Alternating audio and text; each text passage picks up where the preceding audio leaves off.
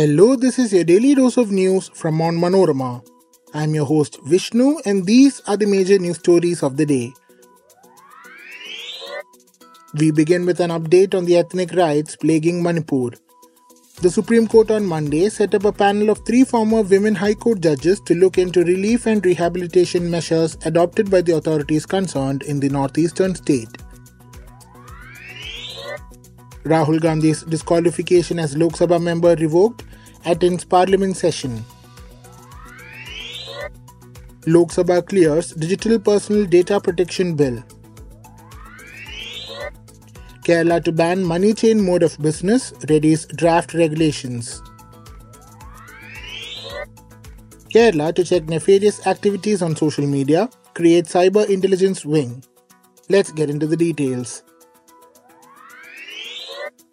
As Manipur sank deeper in ethnic violence, the Supreme Court on Monday announced setting up of a committee of 3 former women High Court judges to look into relief and rehabilitation of those affected. A bench headed by Chief Justice D.Y. Chandrachud said the committee will be headed by former Jammu and Kashmir High Court Chief Justice Geeta Mittal and include retired Justices Shalini P. Joshi and Asha Menon. The bench, also comprising Justices J.B. Pardiwala and Manoj Mishra, said the effort of the Apex Court is to restore a sense of confidence and faith in the rule of law in the state. It said, besides the judicial panel that will oversee relief and rehabilitation efforts among other things, senior police officers will be asked to supervise the investigation in criminal cases to be probed by the state special investigation teams. The bench said a detailed order will be uploaded on the Apex Court website later in the evening. During the hearing, Manipur DGP Rajiv Singh appeared before the bench to answer queries on the ethnic violence and the steps taken by the administration so far to check it, besides the segregation of cases for the purpose of effective investigation. Attorney General R. Venkataramani and Solicitor General Tushar Mehta, appearing for the central and the state government, submitted a report which the Apex Court had sought on August 1st on issues including the segregation of cases. The Attorney General told the bench that the government is handling the situation at a very mature level. The government law officer said the state government proposed to set up special investigation teams headed by the Superintendent of Police at the district level to probe sensitive cases.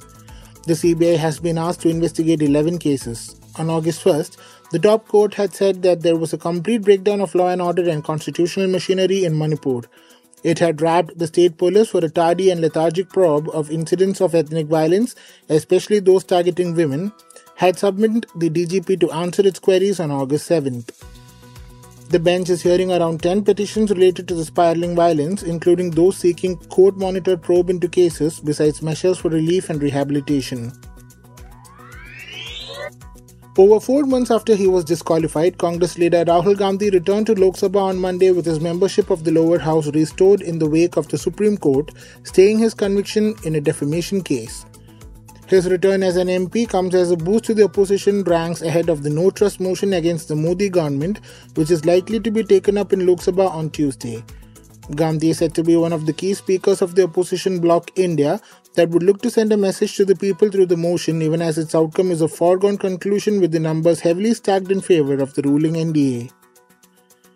Announcing the reinstatement of Gandhi as an MP, a Lok Sabha notification said in the wake of the Supreme Court order on Friday, the disqualification has ceased to operate subject to further judicial pronouncements. Soon after the Lok Sabha Secretariat communication, Gandhi reached the Parliament House and offered floral tributes to Mahatma Gandhi's statue before entering the House to attend proceedings around noon. But the House was adjourned within minutes. Inside the Parliament premises, Gandhi was also seen spending time with his mother and Lok Sabha MP Sonia Gandhi. Gandhi was accorded a warm welcome by the Congress and other opposition MPs on his arrival in Parliament, which saw festive scenes at the main gate with sweets being distributed and slogans being raised in favor of the former AICC chief. Gandhi was disqualified in March after the Gujarat court convicted him in a defamation case and sentenced him to 2 years in jail. A punishment of 2 years and above automatically disqualifies a lawmaker. Gandhi represents the Wayanad district in Kerala in the lower house. The Lok Sabha on Monday cleared the Digital Personal Data Protection Bill by a voice vote amid slogan shouting by opposition members over the Manipur issue. Some amendments moved by opposition members were defeated by a voice vote. Moving the bill for consideration and passage, Union IT Minister Ashwini Vaishnaw said opposition members had little concern for issues such as public welfare and the protection of people's personal data, and hence they were raising slogans.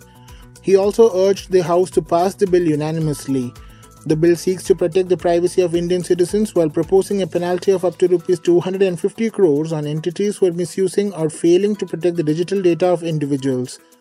The bill, which comes after 6 years of the Supreme Court declaring right to privacy as a fundamental right, has provisions to curb the misuse of individuals' data by online platforms. The Kerala government has decided to ban the infamous multi-level marketing mode of business wherein money contributed by a new investor is shown or given as profits to early participants. For decades, unsuspecting individuals in Kerala have been duped of crores of rupees in several such Ponzi schemes. Draft regulations have been readied in the state in order to ban sale of products in the money chain mode by direct selling companies. The method of operation wherein persons on the higher rung in the chain get money and commissions when he recruits more persons into the sale network will be prohibited. The guidelines, drafted by the State Consumer Affairs Department, stipulate that commissions and incentives should be in proportion to the turnover and profit of the company. The draft rules also state that when products are sold without intermediaries, the price should be reduced proportionately.